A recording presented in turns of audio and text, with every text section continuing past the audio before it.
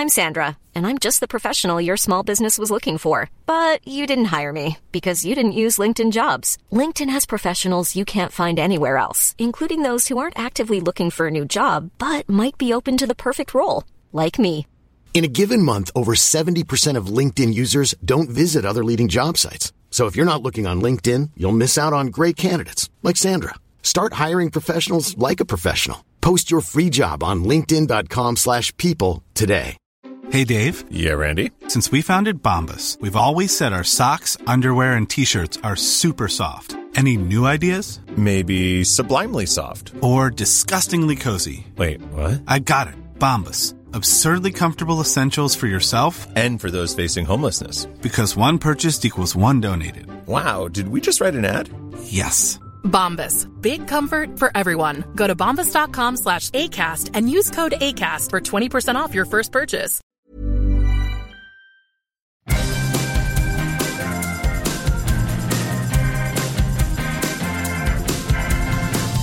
Okay, the word is out. They're gonna talk about the VOD and the silver screen. Kevin and Tom and Joe know all there is to know, from masterpieces to deep fried tacos. And if the movie sucks, you might hear them say, there's no telling where the guys will take you. Get ready for a spoiler. Won't say it twice, cause we already warned you. Better watch out, it's gonna ruin the plot. Real spoilers. Real spoilers.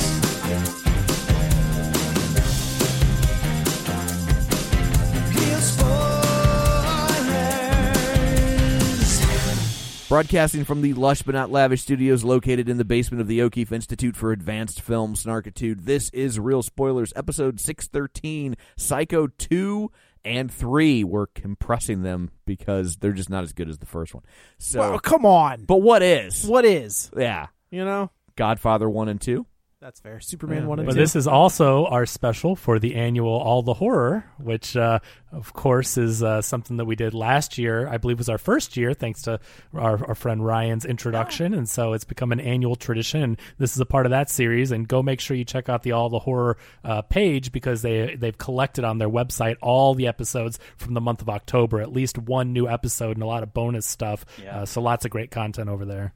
Awesome. Well, before we dig in, let's go around the virtual table and everyone can introduce themselves. This is Joe. This is Kevin. This is And this is Tom. And Ryan is returning. Sorry, I was getting ready to introduce you. We're stepping on each other. Hey, Ryan. Hey. He did so wonderful on Psycho. We brought him in for Psycho 2 and 3. So, ta-da. I just can't get enough of you guys. It's not every morning that I get to wake up and have three handsome men just staring at me here on my computer. You should have kept us on a toe and said two handsome men, and then we have to figure out. No, I have a check here for $3,000. If you decide to give Ringo less, that's up to you. That's up to you. It's like Elvis Presley used to say that he slept with all of his leading ladies but one, and that way they all had plausible deniability if they wanted it. That's right. So, wonderful. But we all know it was Mary Tyler Moore. Absolutely. Yeah. Without question. Yeah. Quick shameless plugs before we dig in. Don't forget we're available on Apple Podcasts, Spotify, Google Play, or Google Podcasts, wherever you get your stuff. You can find us. While you're there, be sure and subscribe so you never miss an episode. And swing on by our Facebook page, facebook.com/Real Spoilers. And while you're there, like the page and, of course, join the group because it's a little bit easier to converse in that manner. And our Patreon, patreon.com/Real Spoilers, where for $5 a month you get all sorts of bonus content and you help out, and we like you a little extra. So there's all that. Let's dig into Psycho 2. It's 1983, and we're going to see Psycho 2. Yeah, what? I can't. Okay. This is a good movie. So I thought I had seen this movie, and I was wrong. Oh, okay. all right. I had never seen. I had actually seen Psycho 3, which is a weird movie. It was so weird. So I was like, oh, I saw that in the theater, and then when I looked it up, and I'm like, 83. I couldn't have gotten into this in 83. Like, I don't even know how I got into it in Psycho 3 because that's 86. So I mean, I wouldn't have been technically old enough to see an R-rated movie. So I don't know. That's when they actually carded people too. Yeah, they cared back then. And well, I think didn't you stand on your friend's shoulders? Yeah, with a trench fedora and a trench. It was like three of you, the fedora. Yeah. But even then, I looked 48. That's why you got to see it. They're just like, just let him in. Yeah. He's but fine. He's just short. So it was Psycho 3 that I saw in the theater. So I had never seen Psycho 2, and so I will say what I don't like about this movie is just some of the retconning, and like there reaches a point where there's just so many like kind of crazy coincidences happening around the same character that it really kind of strains credulity. But in terms of the overall look, though, I mean, it's certainly it isn't pristine as the original, but we have a lot of Hitchcock camera movements and framing. Totally. And the overall quality is very good. I was really caught off guard. What happened with 3, but it surprised me. Yeah, I was really caught off guard with how good this was. Like it's not as good as Psycho, obviously, but I mean, for the era that it came from. For sequels, it really doesn't suffer from sequelitis. It's a very strong sequel. And it's one you can now mention. It's like, name me a sequel that's better. Name me a sequel that's, as good or as enjoyable as the original. Well, this is one that you can now add to that, Wrath of Khan, conversation. It's like, no, Psycho 2 is very good. Yeah. Halloween 3. So this movie, what I think makes it so great, and I hadn't seen any sequels, and so 2 and 3, first time watch for me. I really enjoyed them both, and I thought this one was really good. And what makes it so great is they didn't just do a remake of Psycho, right? So with a lot of sequels, even in modern days, but especially back then before home video and everything, you make a sequel and they tell you the exact same story with different characters, or they change things a little, but the characters go through the same plot beats, beat for beat for beat. This movie is a mystery, and of course you've got Norman Bates here. Of course he's back to killing again, and so they add this whole mystery and wait a minute, is he better? Is he not better type thing? Anthony Perkins is acting his ass off once again. He's a great actor, and so I love that they're telling you a new story, and you don't have it like as much as you think you have it figured out. This movie's smart, and you don't see the twists and turns coming, right? And it's a really neat experience for a sequel to a famous movie to do something like that and kind of catch you off guard again. And it's kind of a ballsy gambit because it's a very ballsy move, because the whole movie basically hinges around the fact that your world famous psycho killer is not actually killing people. And you're kind of and like I talked about at the end of the first one on a previous episode, is by the time we're here, you're rooting for him. Yeah. Like, you want him to be okay because Anthony Perkins is so goddamn good. You're just like, just be okay. Like, he's charming. You can do it. Yeah. You can make it. It's this movie, I'm almost positive pulls from Halloween 2. Why is that? So Halloween is 1978. Halloween 2 is 1981. Psycho's 1983. Halloween 2 picks up right where Halloween 1 leaves off. Right, like it's the same night, like minutes basically. later. Yeah. Exactly. This one kind of does the same thing, except it's a longer stretch of time where we still, like you said, Kevin, in a Friday the 13th movie or a Nightmare movie or a Texas Chainsaw, it's just more fodder for those villains. In this one, in Halloween, right, it's Jamie Lee Curtis, sort of. Like, Jamie Lee Curtis is kind of in that movie. But it's focused on Michael versus Laurie. Like, that's where we are. In Psycho 2, it's Norman still, but he's still surrounded by characters from the first movie because Vera Miles comes back as Lila. Yeah, I was really caught off guard with how much connective tissue this has to the original. Right. I really thought Right. I was going to get Anthony Perkins, and that was it. So when she shows up, and she's a major player in this film, and it's not just he gets out and he gets back to killing. That's really what I thought I was going to get. He wants a normal life. He just wants to work in this diner, and he just wants a chance at a normal life. He's been rehabilitated, and he just because he doesn't even want to handle knives in the diner. He says, "No, that's my vice." So that's why you root for him, because he's been rehabilitated, right? Like the idea of someone. Norman had a very troubled childhood, and we get into what that interpretation is in all these movies. But either way, he had a troubled childhood. He had this psychotic break, but he paid his time. He was rehabilitated, and that's what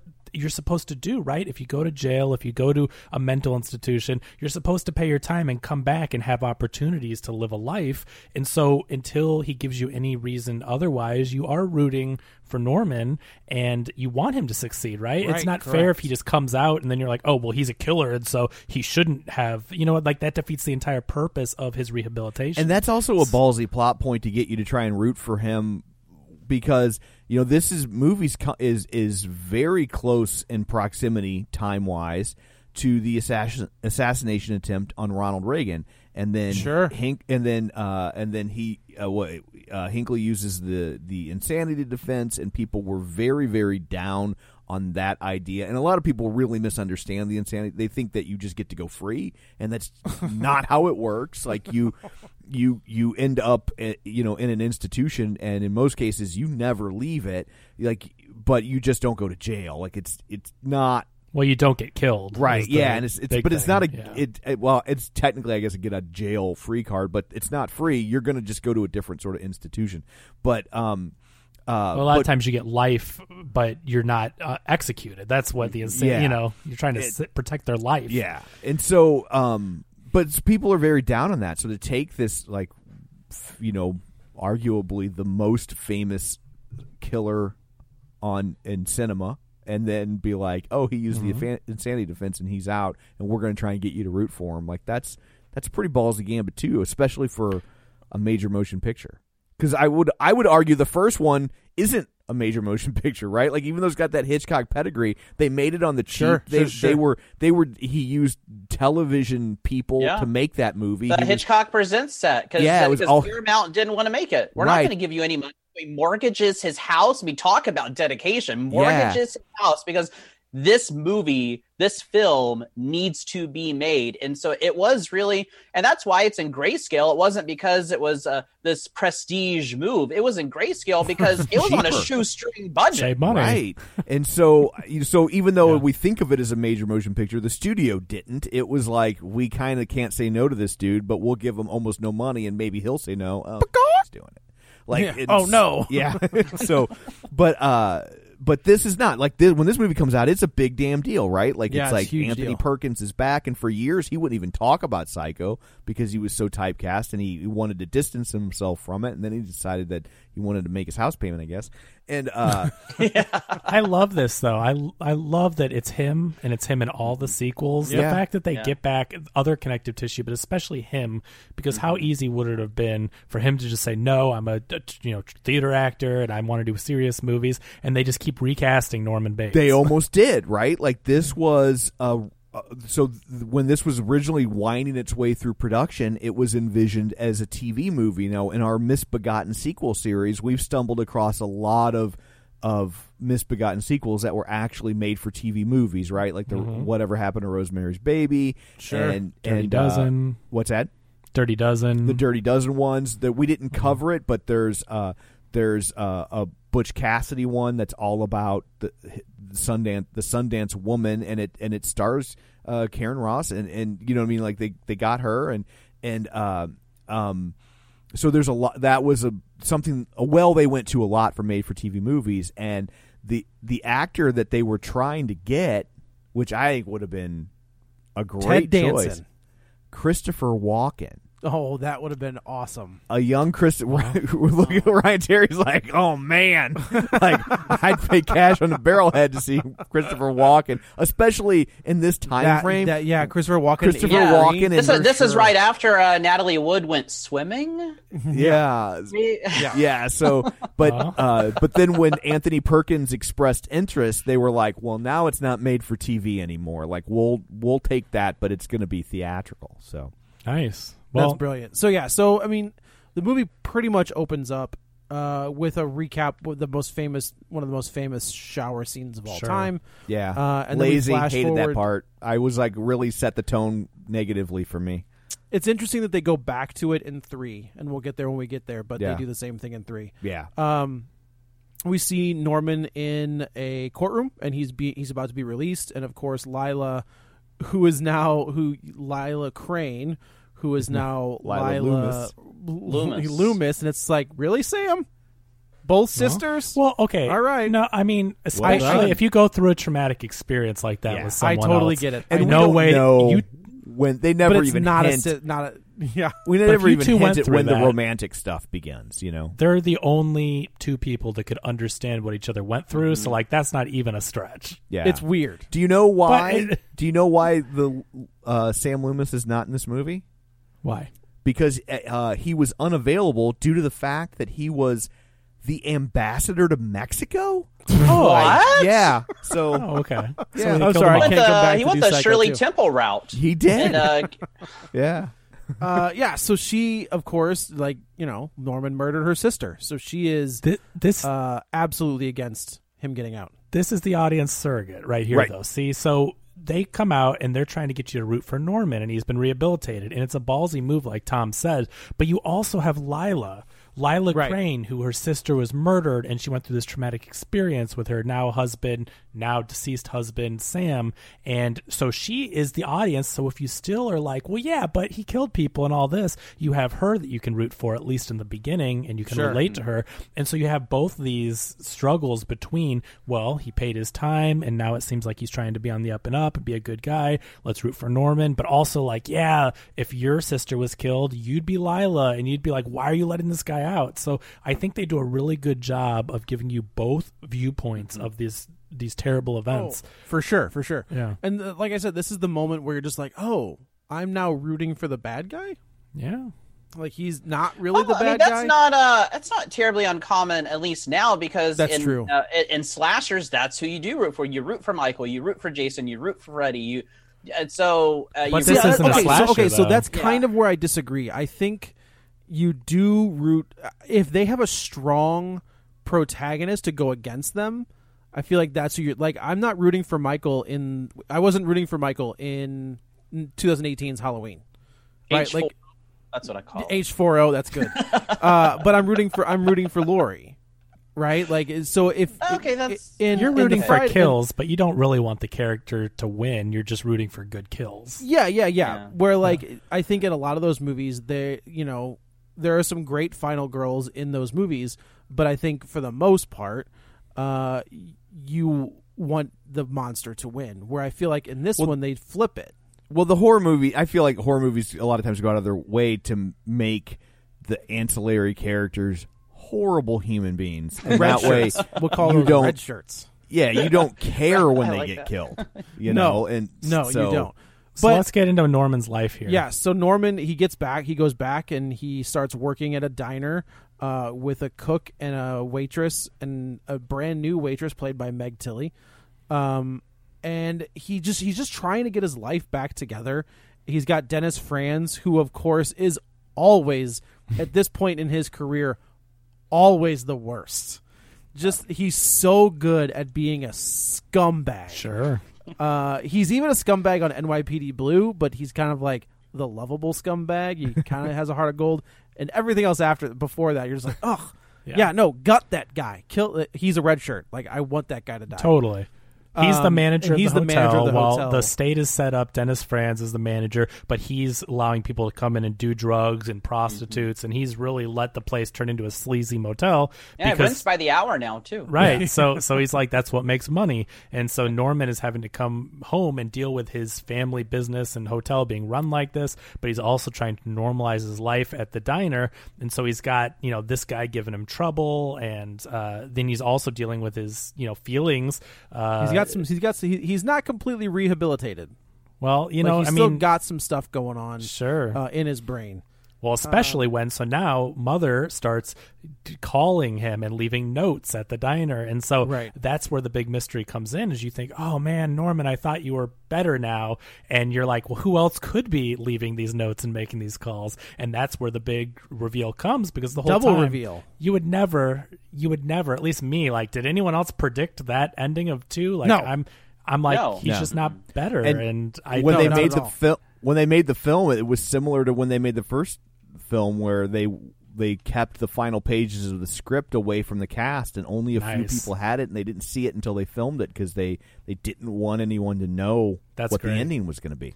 Yeah, and I mean, they pull a Psycho, right? Like, it's a double ending. It's a double twist ending, where in Psycho you get not only is the mother dead, but Norman Bates is his mother. Mm-hmm. So that's right. I like that the double reveal. The double twist. I didn't think about that before.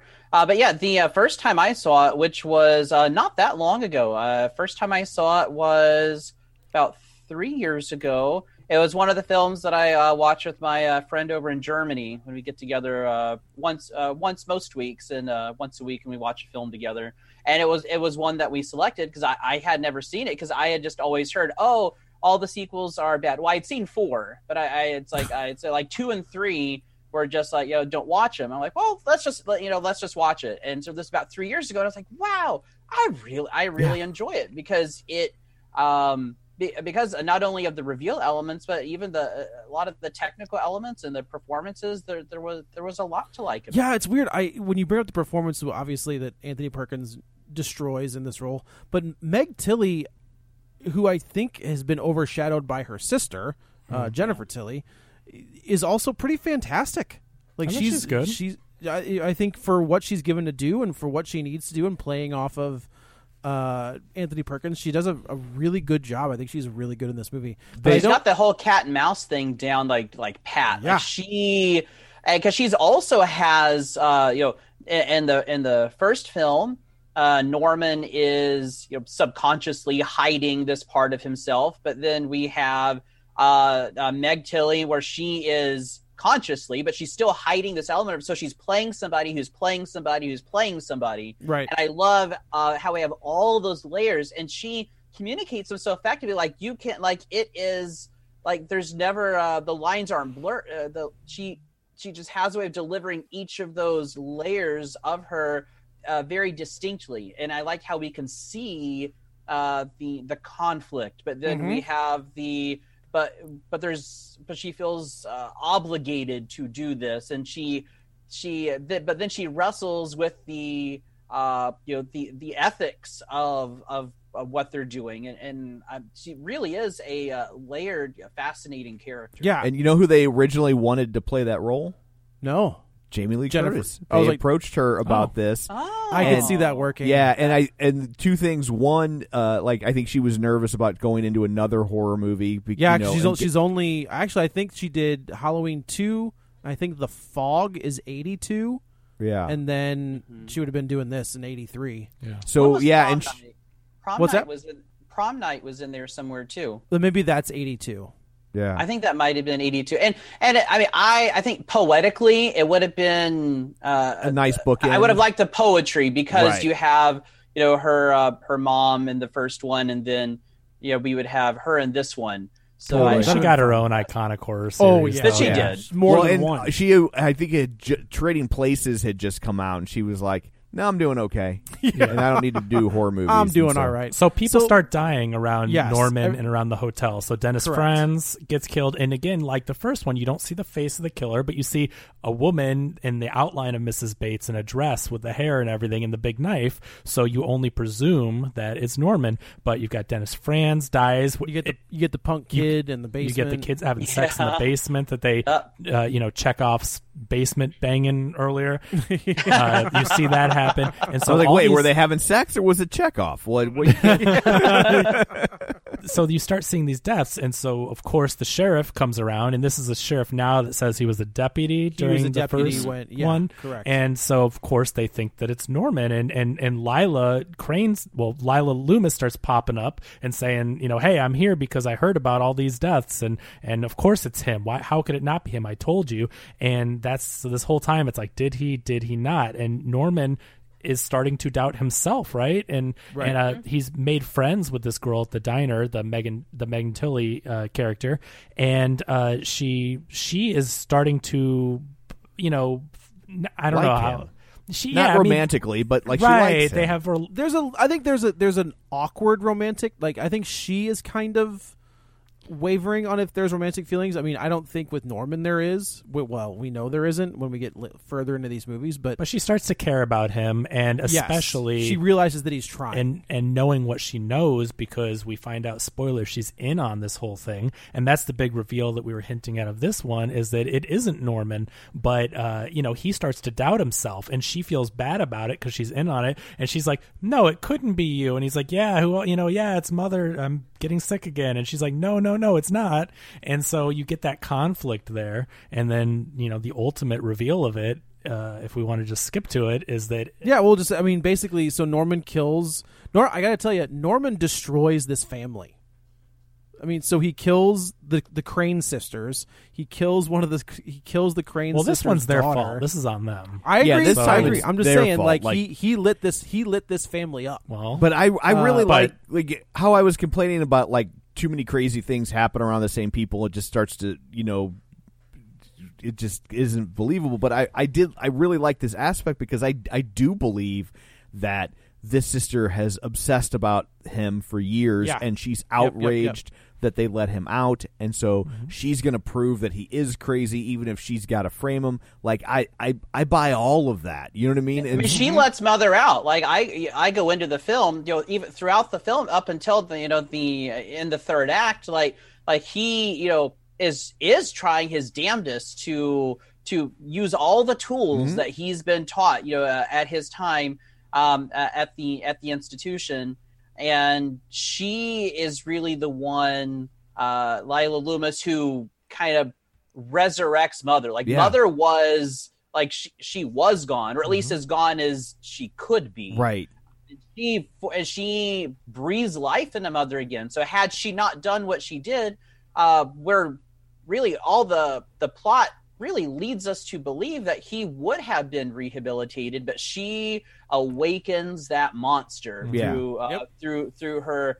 To prove that he wasn't a monster, she actually recreates the monster. Yeah, right. It's a shame, and you feel bad for Norman because you truly believe that there was no evidence that he would have turned back until he was broken. It's right. They broke him. Like we said, is he was on the way, but they just kept pushing him. So basically, what they're doing, what Lila and Meg Tilly's character are doing, are recreating the bedroom to make it look like somebody was there, and just doing all these different things to mess with Norman. Calling on the phone. Calling him and leaving him notes. They kept my favorite creepy detail from Psycho, which is the indentation in the mattress. Yeah. Oh, it's that. Yes. Oh my god. Absolutely. So creepy. So creepy. Because I was looking for it when they were rebuilding the bedroom. I was like, well, that's the same mattress that should have, and it was there, and I was like, yeah, it was. That's good call. Yeah. Good call. Now I can't remember. Did they have the are they the praying hands or some kind of those hands? There's a note in them. Is okay. Yes, I've never figured out the significance of those. It's the way we zoom into it quickly in the first one. There's some significance in these hands that I've never been able to thought they were her it. hands. I thought they were a bronze mold of Mrs. Maybe that's what I thought they were. That's it. But then so we do have them in the second one, but that's because that's where the note. That's where the note is. So there's a couple side characters. Yeah. So his psychiatrist that helped him to Robert be cured Loggia. is Robert Loggia, and so he comes around. And you can't say his name like that, Kevin. You can't just say Robert Loggia. We got a take two.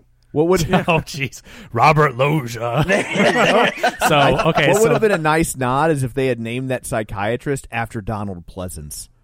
Right? See, that's that would be very good. Yeah, right. Like a snake eating its own tail. They just name him Sam Loomis.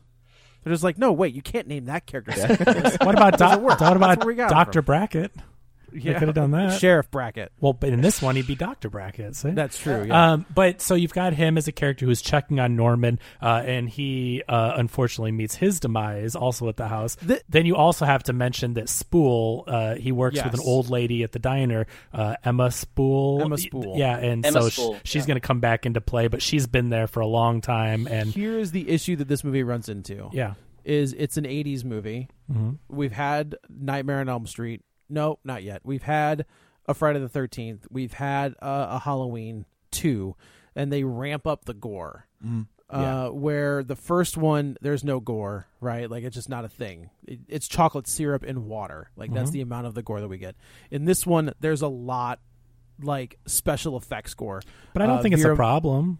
But it's a sign of the times, and I don't and it doesn't fit in this series. Yeah, but what I disagree. Like I think if you're going to set this movie in the modern day, if you'd have made this movie with basically the original slasher killer, and you try to get all fancy pants artsy and not show slashing, I'm totally down with the gore that's in. I think it's great. Best I'm of just both saying, worlds. Like, they've ramped it up. But it's a good movie, right? So like you have great performances, you have a twist. I would argue if Hitchcock was making a movie in the 80s, he totally would have had gore. He would have done that. He only got fancy with the shower scene because he couldn't do gore, right? He had to allude to it and trick you into thinking you saw it, which was great. But if he wouldn't have had to have done that, no way. She'd have been naked. Right. There'd have been knives going into her. He wanted her to be naked. Yeah, there'd have been two. There's a reason that scene took a week, and it's because he's a perv. Right. And But so the big twist is Vera Miles and Meg Tilly are mother and daughter. They've messed with him the entire time, and he snaps and he kills them both. And he gets away with it because the way everything works out is. Basically, it looks like brilliant. Self-defense. That Lila and Meg Tilly set this whole thing up, and it's in self-defense because he has all of these knife wounds where Meg Tilly was stabbing him to keep him away. Fair enough, but they're defensive wounds. But so Meg Tilly is, we find out, Mary Loomis, so she's, of course, Lila's daughter, and the way that she dies, holding a knife over Norman, so the cops show up, and it looks like she's dressed up as Mother. So she's caught red-handed in the Mother outfit with a knife trying to murder Norman, and they shoot her. What a brilliant ending. Yep. And it's a very smart ending. In a way that it looks like they can clear Norman because, I mean, Norman has broken at this point, and as bad as Mary was, she was at this point trying to defend herself, and it looks completely the opposite. So I thought it was done so well and framed, pun intended, in a great way. So then the second twist is like Norman was actually getting... And this so I guess it's three twists because we have the Lila Loomis, Mary Loomis, and then the one. I guess that's true. So we have a rule of threes. Yeah. So Norman has been getting actual phone calls from a woman saying that he's his mother. She is his mother, and nobody can figure out who it is. So at the very last scene of this movie, there's a knock on the back of Norman's door. He opens the door, and there's Emma Spool. And she basically lays it out that she is Norman's real mother, and that the woman that raised him was Emma's sister.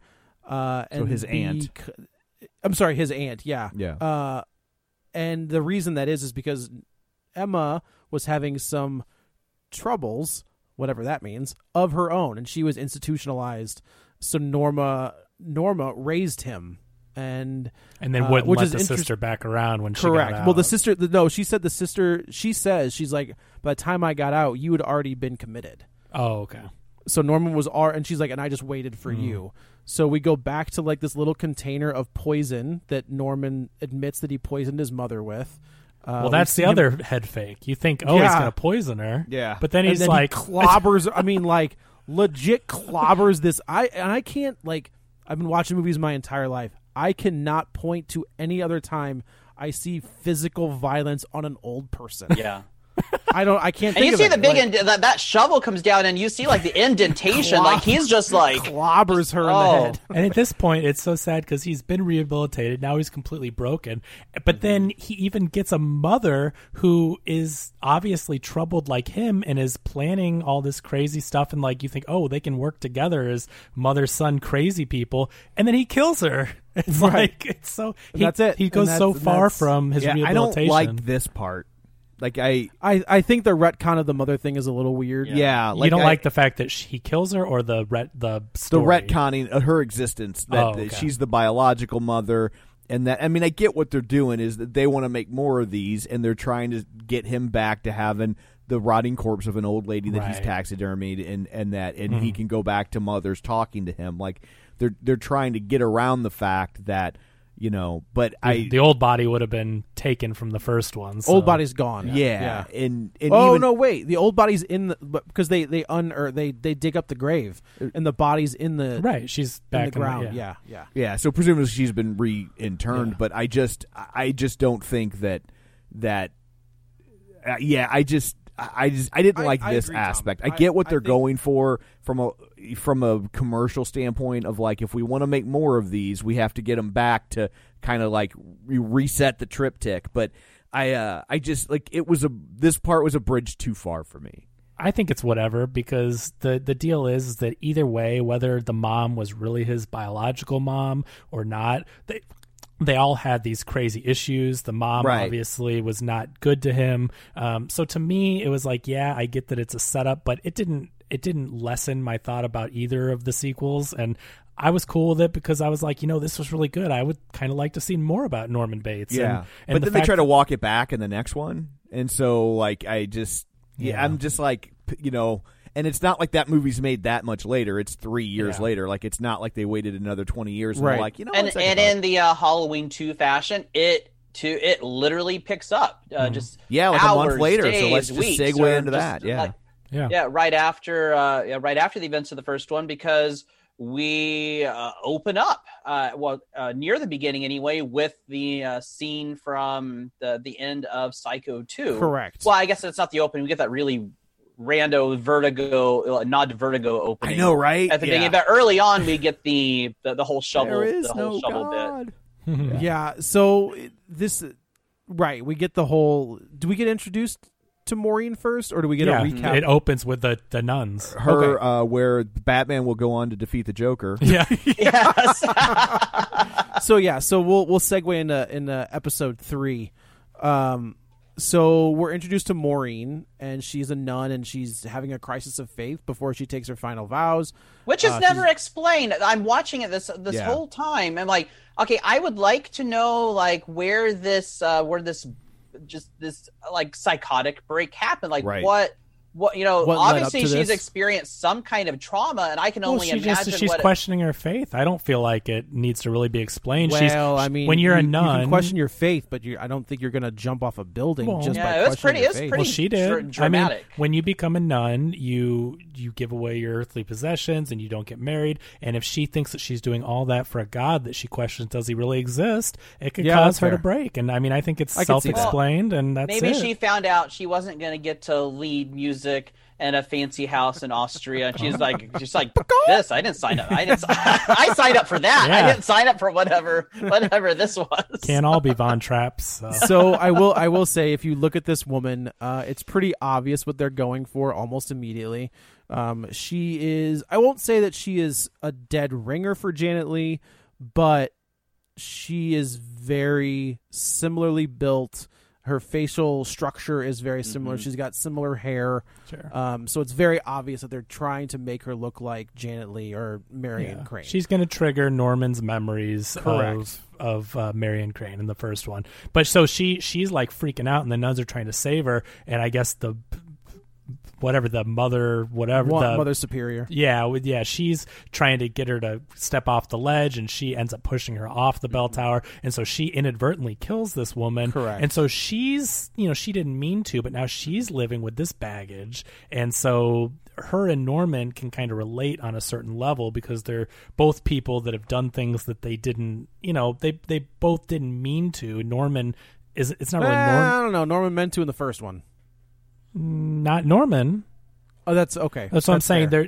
She's troubled. They're both broken in a certain way, and so she leaves. They send her packing, but she now has to deal with she killed someone, and she's left this life. And we're introduced to. I always say that if I ever make a movie, there are certain people that I will cast in that movie, and Jeff Fahey is one of those people because he's almost like Anthony Perkins, where he walks this line of being very likable and charming, but then he does some stuff where like, you're kind of a head. So in the original version of this screenplay, he was the killer, and it was going to be that he was obsessed with Norman Bates' character, and basically showed up and starts recreating. And I would have liked that better. Yeah, I probably would have liked that better. Because what I don't like about this movie is just the happenstance of this crazed, deranged nun just happens to show up at Bates Motel. And we're the first one. And her initials are the same. MC. Yeah, Marion, right. Maureen Cooley, Quarry, Sure. whatever. Coil. Coil. That's what it is.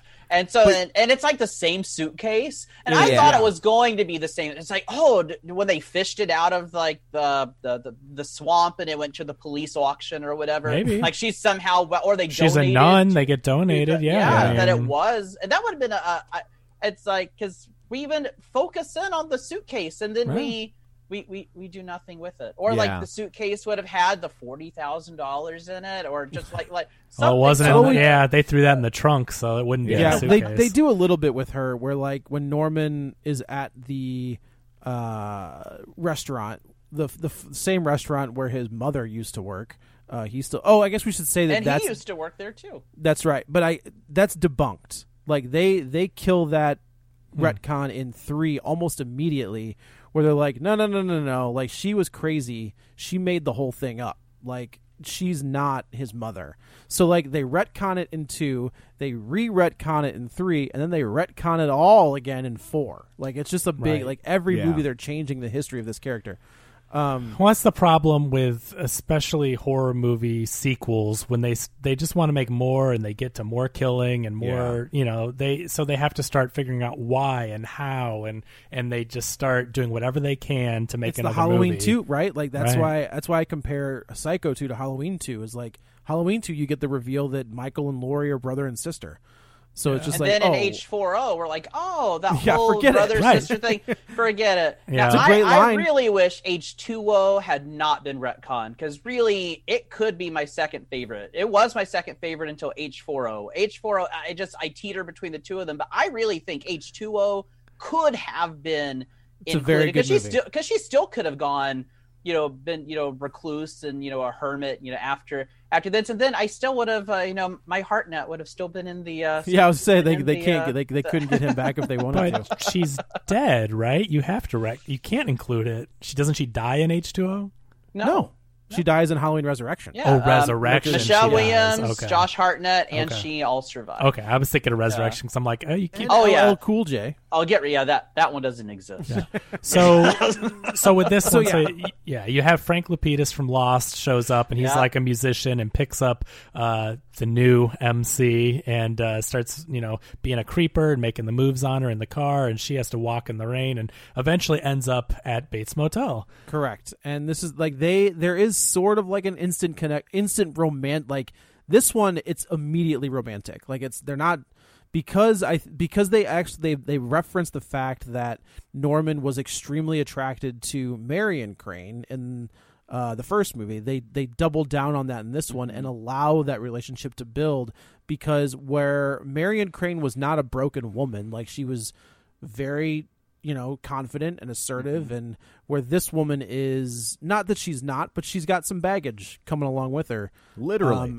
Yes, right. Well, that's the thing. She's dealing with that traumatic incident, which makes her more susceptible to falling into this situation with Norman. Well, then she was sexually assaulted in the car, so she's accidentally killed somebody. She's now sexually assaulted in the car by a creeper, and now she's at the most infamous hotel in America. And so she's just like where the guy who sexually assaulted her now works. Right. What are the odds? It is this perfect storm of insanity. Yeah. So like Tom mentioned in part 2, is now all of these things start happening around Norman. Right. So we know that he's kind of off the rocker, no pun intended, because he's got the decomposed corpse of Emma Spool up in his room, and he's listening to her talk to him. And she's not nearly as put together. Like Mother had her hair all put back up, and her clothes are nicely pressed.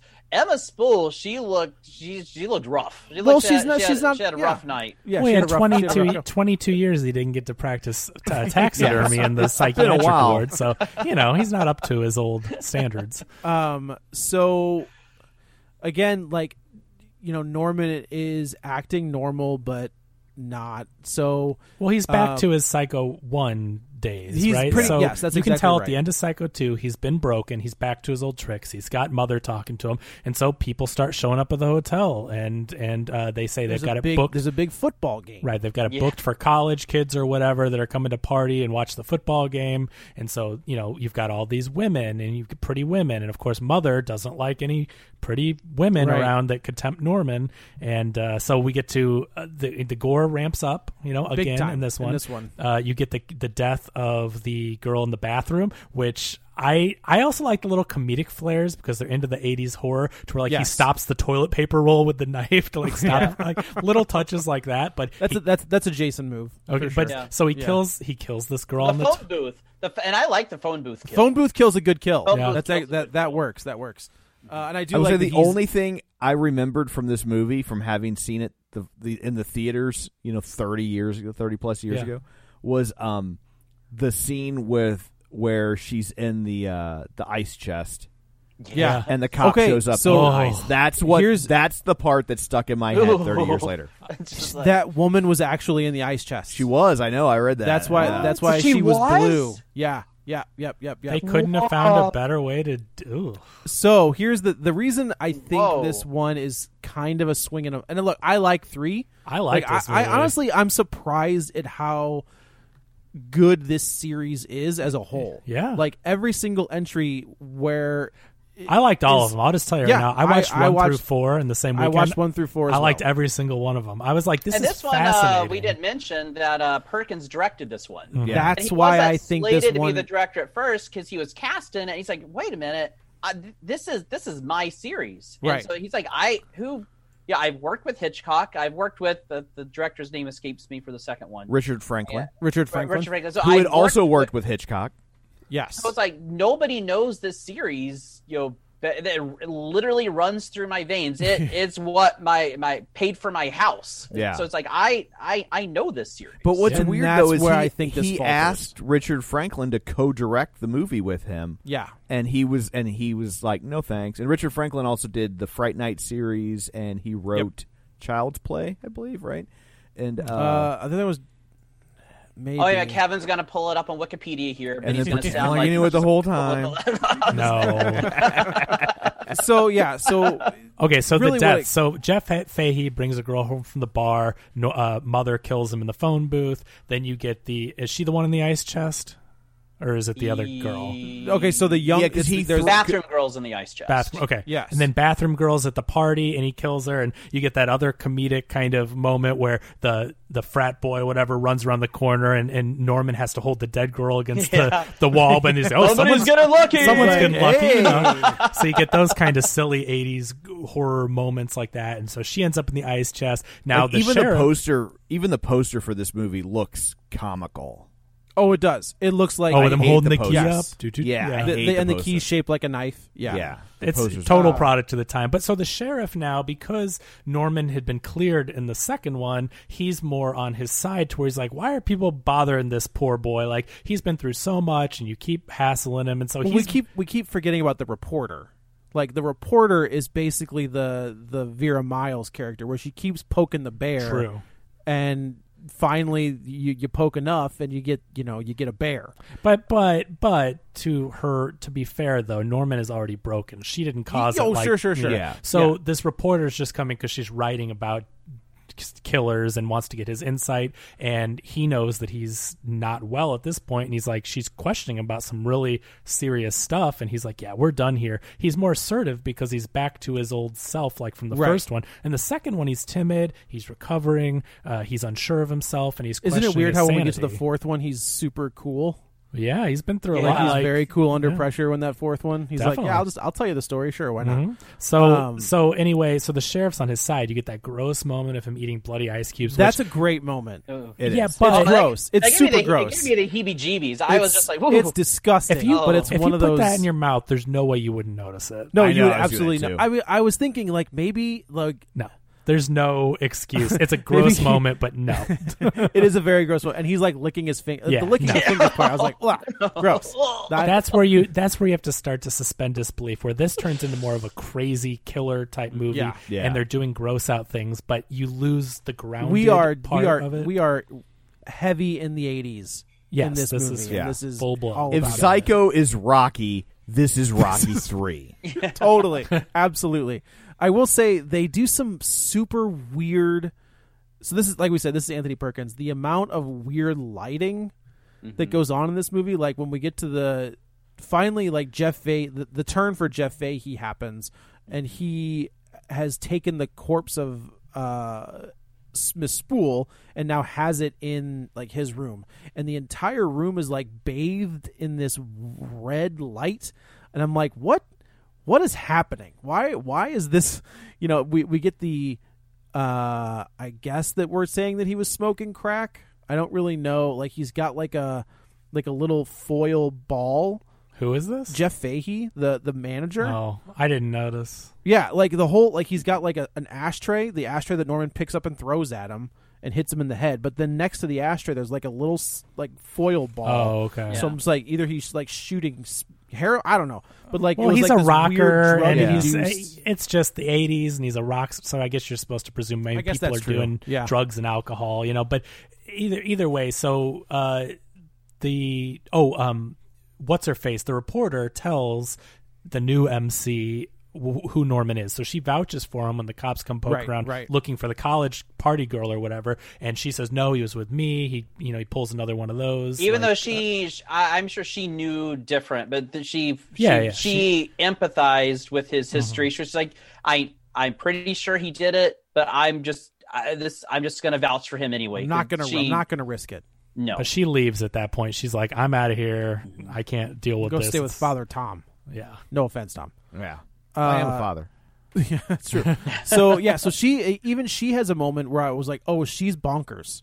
We're like, and then she gets bonkers when she's talking about Father Tom. She's like, I've seen the Virgin Mother, and I've like holding shiny crucifix. We and didn't mention the part that Norman went to go murder her, but she'd already slit her own wrists. Yeah. Like in the very beginning, Norman's going to do what he does, and she's already slit her wrist. So that's she true. believes It triggered a total Psycho 1. Yes. She's in the same room, the people. Yeah. She's in the bathroom, and so I think Norman came out at that moment, right? So Mother was going to kill her, and then Norman is able to realize she's already in danger, and she needs help, just like he needed help, and so that's where they kind of bond. Well, anyway, so when the cops came, he was worried that they would find Mother, but Mother's gone. So after the cops leave and MC leaves, he's like, where the hell is Mother? And we find out, she leaves a note, Fahey, right? Yeah, come see me in cabin 12. And Jeff Fahey has figured it all out. Yes. And he's like, you're going to give me an acre of this land, and we're going to call it a day. And, if you don't, I'm going to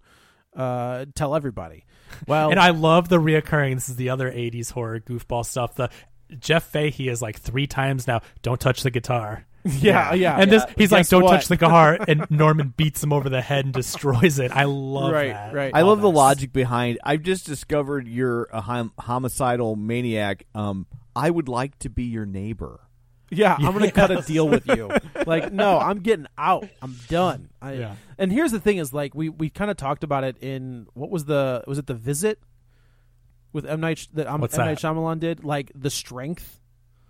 I get that. Like, if you look at his arms in this movie, he's very like sinewy, but he's got some muscles. guns. Yeah, he's got some guns. So it's I also think that when he gets into a situation like this, so Norman on his own is not very strong or very capable. But when the killer comes out and he starts fighting with Jeff Fahey, like Jeff Fahey has him down, but then the killer comes out and he like takes a lamp and smashes him. That's he what I'm takes saying. A guitar, like, beats him with it. We talk about that scene in The Visit where the grandpa's like chucking bales. But it's not strength like that though. It's not like we're saying like old man strength. No. Okay. But he's got he's had a life. Like he's strong. But this is more I think grounded. He's deceptively strong. The Visit's crazy. Like that's M. Night Shyamalan. Yeah. But I just mean like the old man strength where you shake their hand. It's like a vice grip. Yes. So he ends up taking him out. Does he? Yeah, he throws him. He throws him in the back of the car.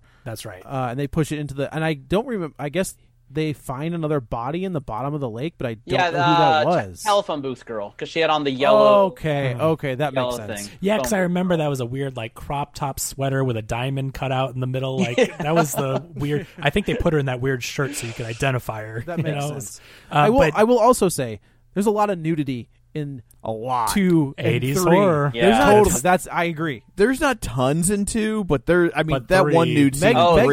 Meg Tilly goes full frontal.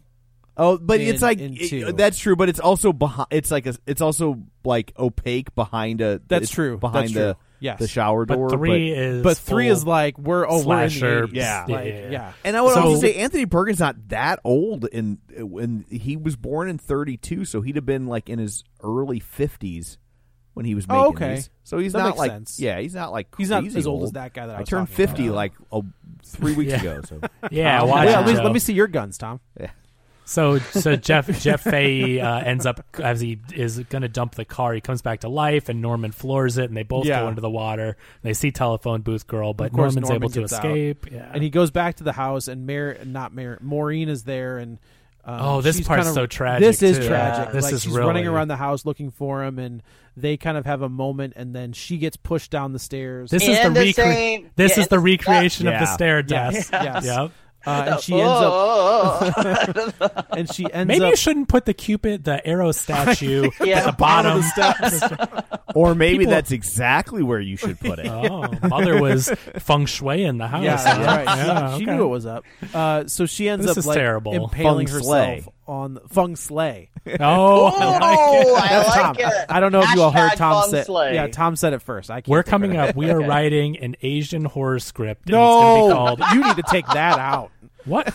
No, No, Feng feng slay. Feng shui is an Asian. Oh, that's Japanese. totally a title. Netflix would buy that title. That's what I'm saying. Feng We're slay. creating an Asian horror script. It's going to be called Feng Slay, and it's going to be amazing. Maybe it'll be an anthology. I don't know. I can't tell you. At this You point, love but- your anthologies. I don't know. So yeah, she dies tragically Yeah. on the stairs, tripping down them onto the and again very violent as all these deaths are. But I like that because I think audiences, as Tom said for the last one, even though he didn't like this one as much, but audiences are expecting that gore, and so I like that you still get this. You get the psychological breaking, Norman Bates' mother stuff, but then you also get the fulfillment of when I'm watching this or the Friday the 13th movies. You in the later Halloween movies, you want the gore. That's what you're coming for at this point. Which I will say, if you can find it, go get that Scream Factory Friday the 13th set because it is gorgeous. There you go. Promo code Real Spoilers. Well, and I don't know if it's Shout Factory, but I've seen the Psycho 2, 3, and 4 collection on Amazon. It's like on Blu-ray for like $12 lately. Like Worth every penny of it. Yeah, I was almost going to post it. It was $15 for the 3 on Blu-ray. Yeah, and I think they're blowing them Totally out worth cheap it. because they just put out the 60th anniversary 4K That's one. exactly why I get them out of here. So the reporter shows up and she ends up finding the body of the girl. And Norman is full mother at this point, and he's stalking her around the house. We find, I guess she finally talks some sense into him a little bit, and he ends up stabbing the decomposed corpse of Emma Spool and all of the dirt and everything, because that's at the beginning of this movie is Norman is putting together a bird. Yeah. And then so in this one we get that replayed scene where instead of this is the retcon. I was reading on the description here. So the reporter ends up telling Norman she's researched. She goes, that's right. She You're goes right. to the You're father and she has newspapers and they figure out who Emma Spool was. And in Wikipedia it says that she explains Emma Spool was his aunt and was in love with Norman's father. Yes. But he married her sister Norma. Spool killed Norman's father. So there's another retcon, and kidnapped Norman when he was a child. So now it wasn't the institutionalized thing. She kidnapped him, believing he was the child she should have had with the father. Correct. When she was caught, Norman was returned to Norma while Spool was institutionalized. right. Yeah. So it's just like they can't make up their mind about what they want to do here. But I do like that Norman is given the chance again. Like with this movie, I could see easily with horror sequels that, again, you could repeat the same plot over and over and over again. Right. And each movie has done something different. So you, of course, have the original classic. Then in the second one, you think Norman's back to killing, but they do a head fake, and it's really them messing with him. But they've now brought Mother back out. But in this one, at least, Mother is at the end of the movie, to continue the series, instead of just being like, well, Norman's going to do some killing again, they let him cure himself of Mother, and he picks up the knife like he's going to kill the reporter, but the head fake is that he stabs the dead corpse of Spool. Correct. And at the end, when he's being taken in, he's like, but at least I'm free. And so he's freed himself from Mother, at least at this point. So if they're going to do a they can either do two things. No sequel, and the movie at least ends with Norman getting his freedom, quote unquote, but living the rest of his life in jail, we would think.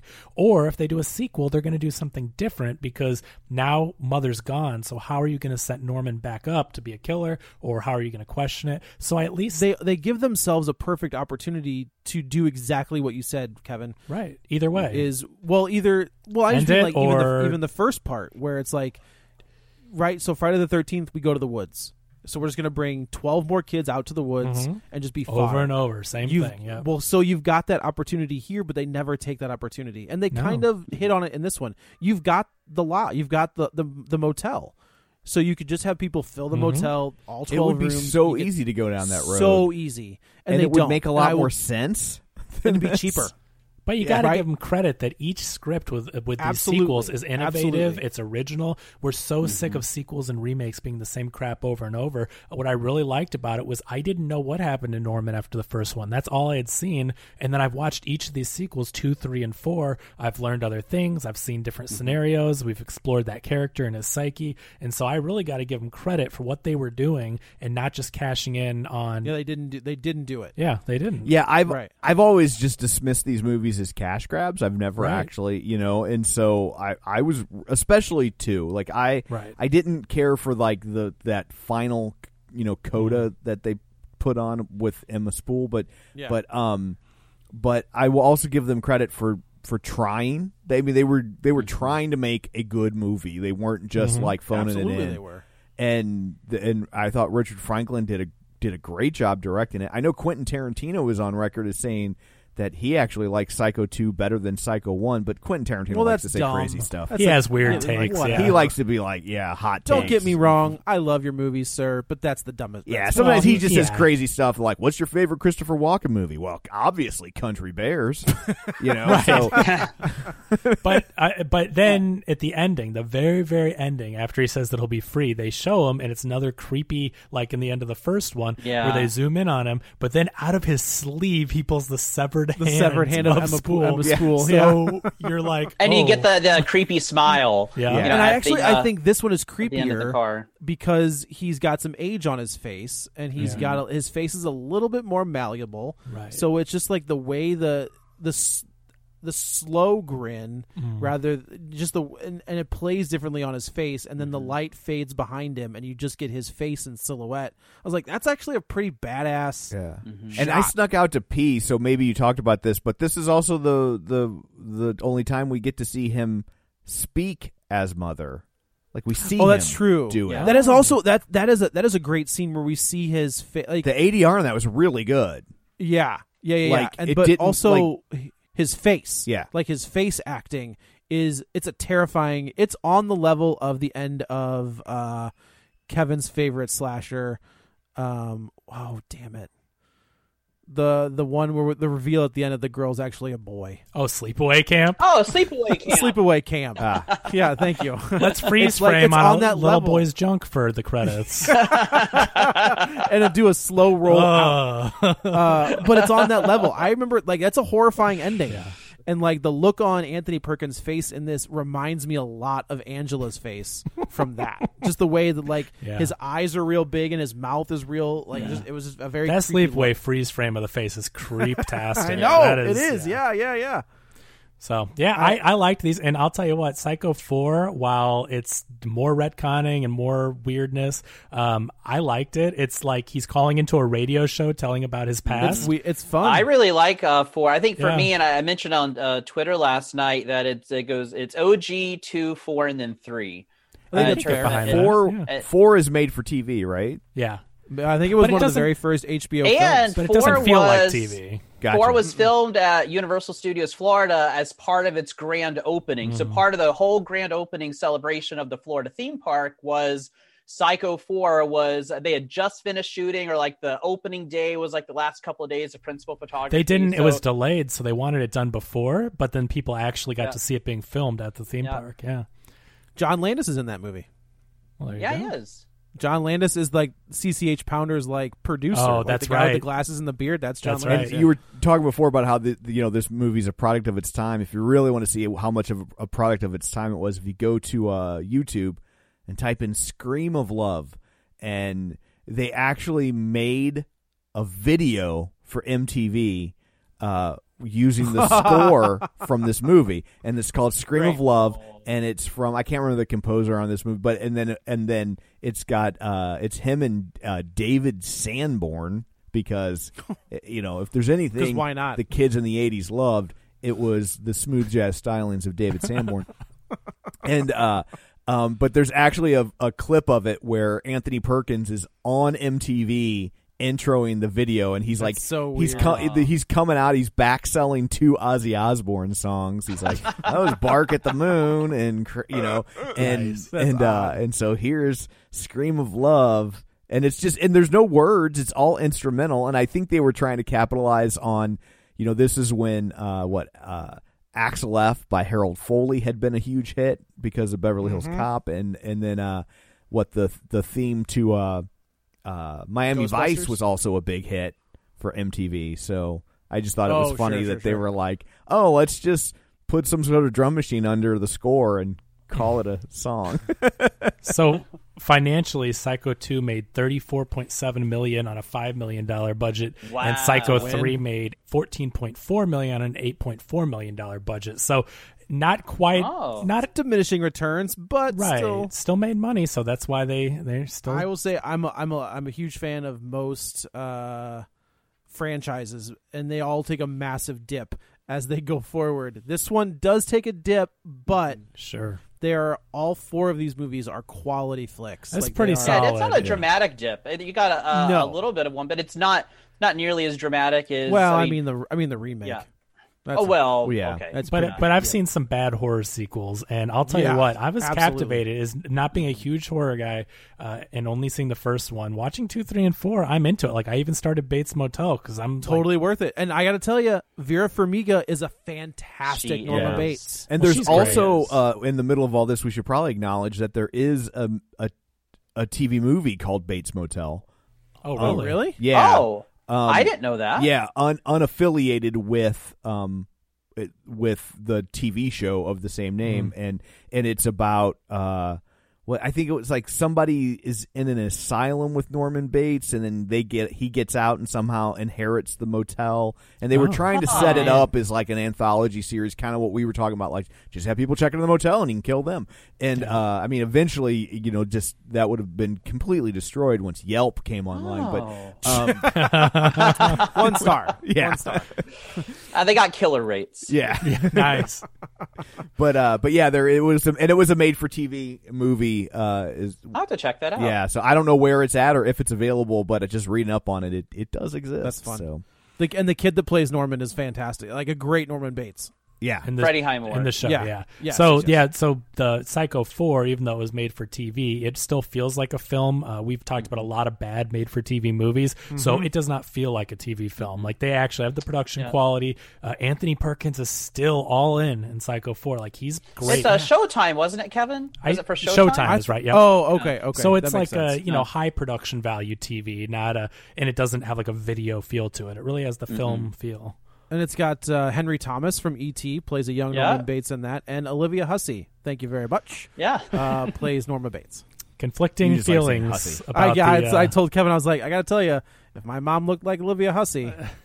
all I will say is, think about it. Poor kid, because Norman, had a rough go. Norman is screwed up for a reason, and you really feel bad for him when you see how crazy his mother was, and the stuff that she pulls in 4 and these flashbacks. You're just like, God. No. Again, it was Olivia Hussey. Yeah. Well, anyway, I guess that's it for this one. Let's go around the virtual table, and everyone can say where to find them. This is Joe. You can follow me on the Twitter at Joey Butts, BUTTS21. And also, for our new listeners, if you're tuning in for the first time, there will be, if you sign up for the Patreon, there's a bunch of free stuff, not free stuff, but $5 a month will get you some stuff. There will be a new audio commentary, hopefully on Tuesday. Kevin's nodding yes. That's so the plan. Where me and my friend learn from the Tuesday. Tuesday, the 27th. Why is that? Is that what I said? Tuesday? Yeah. Oh, Friday the 30th. That makes Isn't more that sense. what Friday, yeah. Yes, Friday the 30th. Whew, don't scare me. I'm like, sorry. Where we do an audio commentary for The Crow, just in time for Devil's Night. That will be up on Friday, not Tuesday. Do not go out to celebrate Devil's Night on Tuesday. No. Go for Friday. Joe's old, so he's like, yeah, we get Devil's Night in 3 days early, just to right. I mean, daylight avoid savings the crowds. time. You move the clock up. That's the way that works. This is Kevin. Follow me on Twitter at Kevin R. Brackett. And this is Ryan. You can follow me at RLTerry1 on Twitter. You can also follow my sitcom Forza Crowd at Forza Crowd Pod on Twitter. Another catchy theme song I might add for a podcast. Yeah. Thank you. You're welcome. And this is Tom. You can follow me on Twitter at Roger Kubert or on Facebook at Facebook.com/Tom O'Keefe. Find the show online, Facebook.com/Real Spoilers. While you're there, like the page, join the group, and don't forget our aforementioned Patreon, Patreon.com/Real Spoilers. So that's it for this one. No idea what we're doing next week, so stick around for that. And until then, you've been warned. Get ready for a spoiler. Won't say it twice, cause we already warned you. Better watch out, it's gonna ruin the plot. Real spoilers. Real spoilers.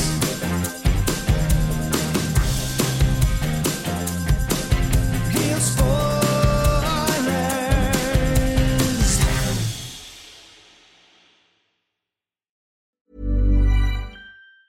Mom deserves the best, and there's no better place to shop for Mother's Day than Whole Foods Market. They're your destination for unbeatable savings, from premium gifts to show-stopping flowers and irresistible desserts. Start by saving 33% with Prime on all body care and candles. Then get a 15-stem bunch of tulips for just $9.99 each with Prime. Round out Mom's menu with festive rosé, irresistible berry chantilly cake, and more special treats. Come celebrate Mother's Day at Whole Foods Market. Hey, it's Paige DeSorbo from Giggly Squad. High quality fashion without the price tag. Say hello to Quince.